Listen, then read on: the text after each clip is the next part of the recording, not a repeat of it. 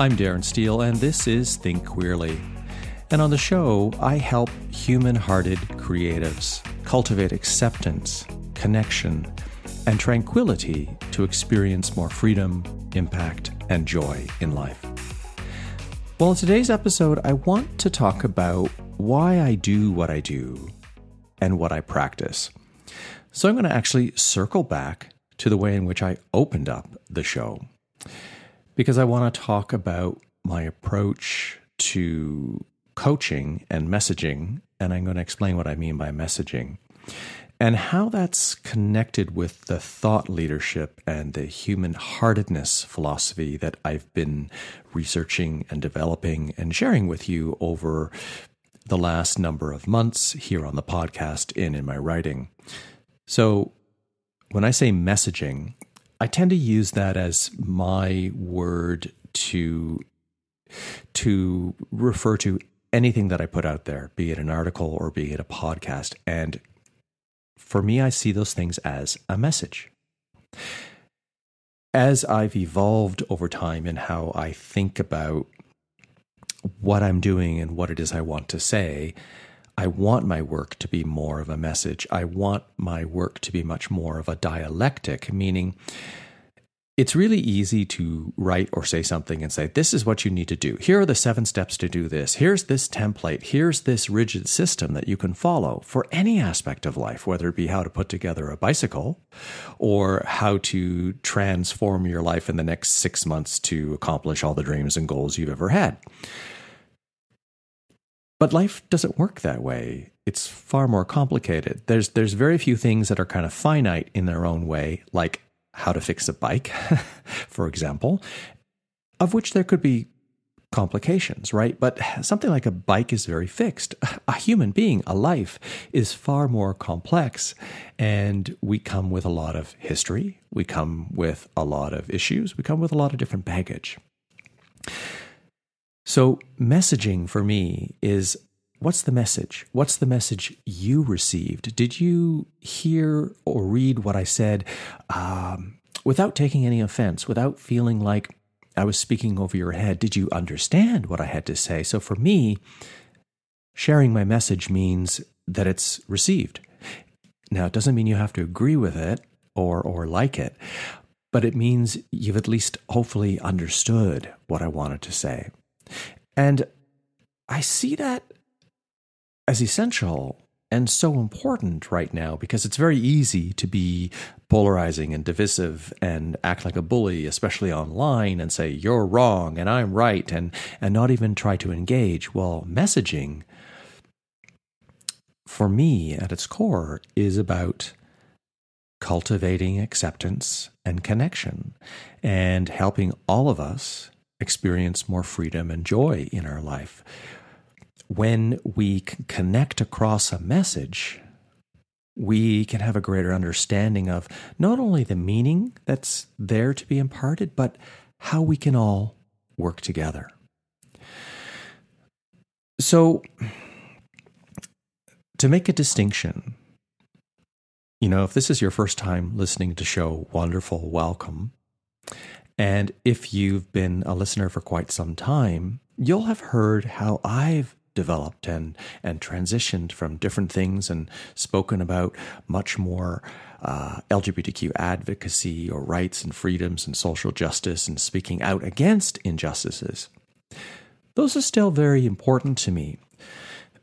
But I'm taking this much broader approach that's really been informed over this last 7 months of diving headfirst into researching and studying and contemplating 7 or 8 translations and commentaries and other philosophical articles and books about the book, The Tao Te Ching. And I realize I need to make a distinction for you, my listener. And here's what it is. And this is why I'm speaking literally from what you could read on my homepage of my website, darrensteele.com, because I want to, going forward, offer you more messaging around how to live your best life, how to live out the best of you, how to experience more freedom and impact and joy in life. And I know that comes much more from my coaching modalities. And I work as, call it a life coach or a personal leadership coach. And it isn't about the coaching modalities. That's something that other coaches talk with other coaches about. You don't care about that. You care about, what can I take from this episode today, or what can I take from this article that'll make me feel happier, that'll make me feel more connected, more accepted, more self-accepting, more love, more freedom. Or something I can do today to take action on that will allow me to have more impact in the world or create the life that I really want. Now that,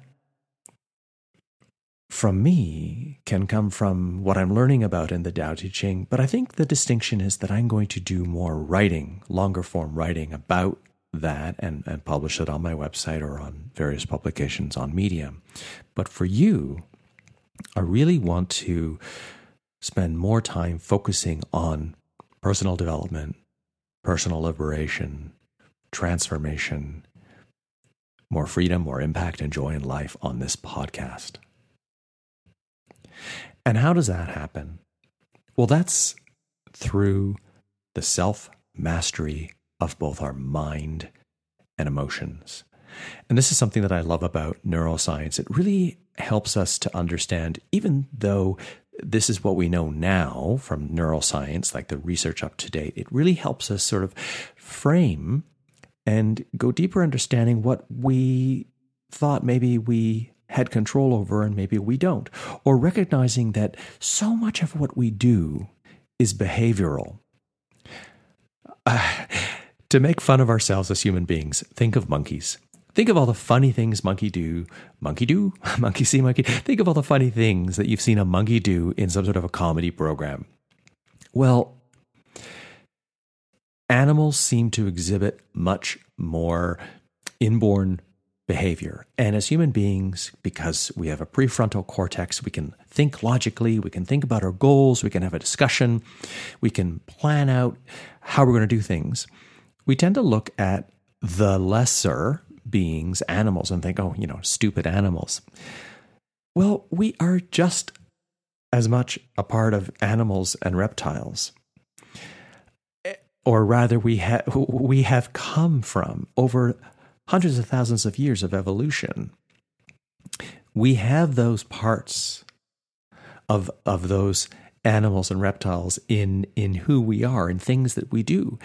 And our brain is the most complex supercomputer on the world, and it's organic, meaning it grows and develops over, a 20, 25 year period from baby to, early 20s until it's sort of taken its, grown to its biggest size and biggest development. And then after that, it's just the development of all these kind of thread-like connections called synapses as we learn and develop and make more connections, more neuroassociations, what we know, how we can associate this bit of information with another bit of information, how around the brain stem, something called the basal ganglia is literally our operating system.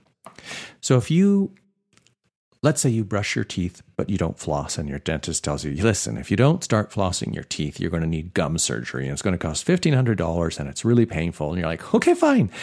I finally had the thing I needed to hear to start flossing my teeth. And maybe you read something about tiny habits, just put the floss out on the counter so that every time you brush your teeth, you'll see the floss, and you're like, oh, yes, right, now I have to floss.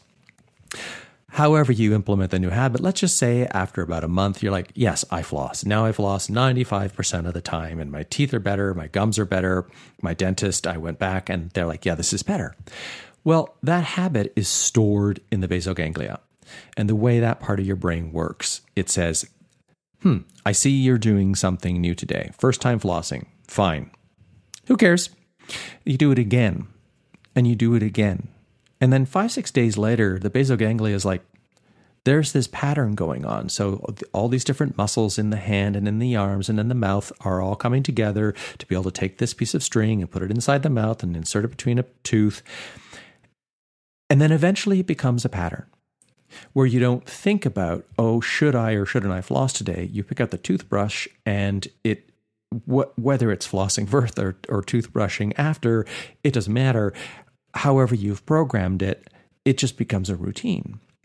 And then all of the movements, how you get that floss into your mouth and how you go from the different quadrants, those are all patterns in the operating system of the basal ganglia.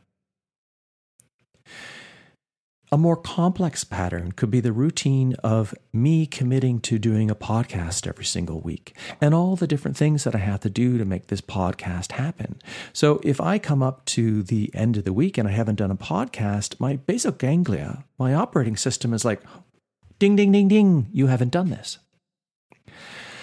Now, that may have seemed like a really long story, but that's one of the most potent and important aspects, I think, for a coach in working with someone or looking at how we can change. And how we can change when we're choosing to change is us trying to change a part of our identity. We're trying to transform in the sense of improving, creating improvement in our life.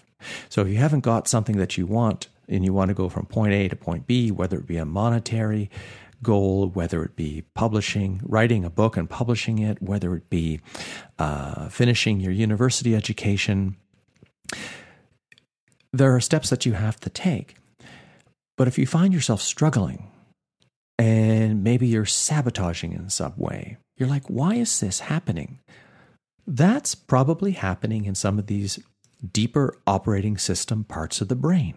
And when we use this metaphor of seeing our brain as something like a computer, the relationship with coach and coachee, or even in me doing a podcast like this or writing an article about strategies and ways in which you can change and improve your life, we're seeking to make these changes at the level of our operating system.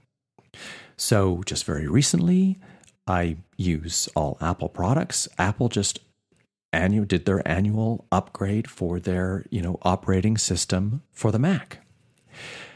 Brand new system. Well, this is exactly what we're doing with our brain. So you open up the new system and you're like, oh, look at the new icons. They're so great. And I get to do all these great new things. And you feel this sense of wonder and improvement and brightness in the sense of this is new. Have you felt that way when you've experienced a positive change, something that you wanted to accomplish in your own life? Now, attached to that is how we feel about ourselves. And I said self-mastery of your mind and emotions, and I just gave you a very long explanation of self-mastery of the mind. So when something is blocking us, it could be an old bit of software and pattern, and we have to maybe dig into that, or we have to give it a better pattern, or we have to practice that better pattern until that becomes part of our new software. The other one is our emotions. And I've spoken in an episode some time ago about the AIR process, AIR, attention, intention, and repetition. When we want to make improvements, when we want to create a new habit. So attention means you're paying attention to the thing you want to change, the thing you want to improve, or you're putting your attention on this new habit that you want to do how many ever times a day or every single day. The intention is the emotional connection and understanding of why that's meaningful to you. You are getting a clear definition about why it's important for you to practice this habit to reinforce this new software at the level of the basal ganglia in your brain. Now, if you're just thinking, I'll do this thing, I'll try this habit, you know as well as I do, it will not happen. But if you feel not so much the urgency in the sense of a time pressure, but the importance of what it really means to you, how much better you're going to feel if you start sort of imagining and experiencing and creating those feelings for yourself of, this is how I feel having accomplished this thing. Then you can really connect with why you want to do that. And then the repetition is simply that. Doing that practice, that habit, that routine over and over again to whatever degree, whether it be just a small bit practiced again and again until you can do more of it. But as the Tao Te Ching says, the journey of 1,000 miles starts with where you stand. You have to make a choice right here and right now about how you're willing to act to get to where you want. And I love that expression, the journey of 1,000 miles begins with where you stand. That's actually, according to one of the commentaries I've read, the more likely correct translation. Often you'll hear it begins with a single step. Well, taking a step is taking an action, but begins with where you stand really speaks to the intention. Where do you stand? What do you intend to do with your life so that you can take that first step? Because if you just take a step, well, how do you not know you might be stepping off a cliff? How do you not know you might be stepping off a curb into moving traffic? You need to have the intention and the attention to where you're going. This really connects for me with my personal philosophy or mission that when you freely love who you are, you can freely create the life you want. Having said all of what I've said so far, does that seem to resonate with you? When you freely love who you are, so that's about acceptance, self-acceptance. And if you don't have that, it's very hard to connect authentically with other people. And when you can freely create the life you want, your impact, and that's a core value for me. Your impact may just be on the changes you make on your life, but you may be able to have an impact, if that is important to you, on the world greater than you, in the sense of if you want to make the world a better place, whether that just be in your family, in your community, in your province or state, or whether you're on a bigger mission for climate change, or whatever the case may be. And you see, I have been doing this my entire life. This learning how to fully love and accept myself by recognizing I had suppressed gay shame for a long time. I lived in gay shame, but I didn't realize how much I hadn't fully resolved it. And I spoke about that probably close to 1.5 years or 2 years ago in the episode, and I forget the exact title, but I can put it in the show notes. Can gay men forgive homophobia? And the idea is that you're not blaming the outside world. Yeah, I mean, you could. We can recognize that society has not been kind to difference. But we have to recognize that in our adolescence, in the formation of our intelligence and our brain, we took in the information from the outside world to create patterns of behavior and response based on what we saw. So if we did not see ourselves presented in a way that was loving and connecting with the rest of the world, we would believe or internalize that there was something wrong with us. It's a very universal feeling or experience in growing up in adolescence for so many queer people. But to fully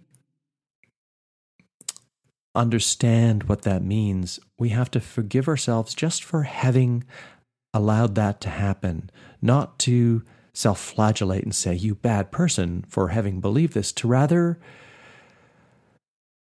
allow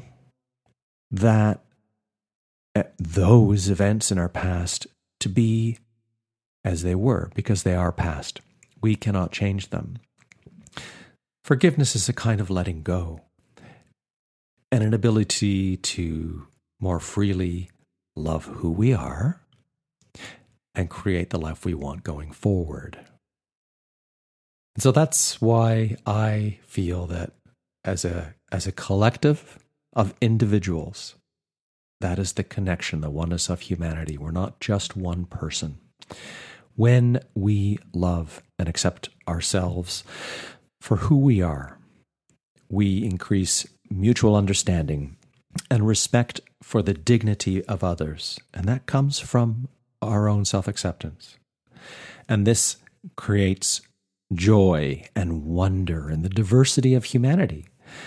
And it's from this place of human-heartedness that you can be the meaningful and purposeful change that you want to see in the world.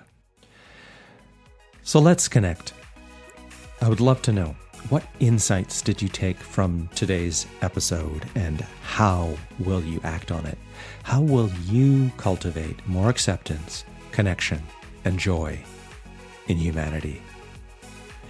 Feel free to message me in the comments or head on over to my website and send me a direct message. Thanks for listening.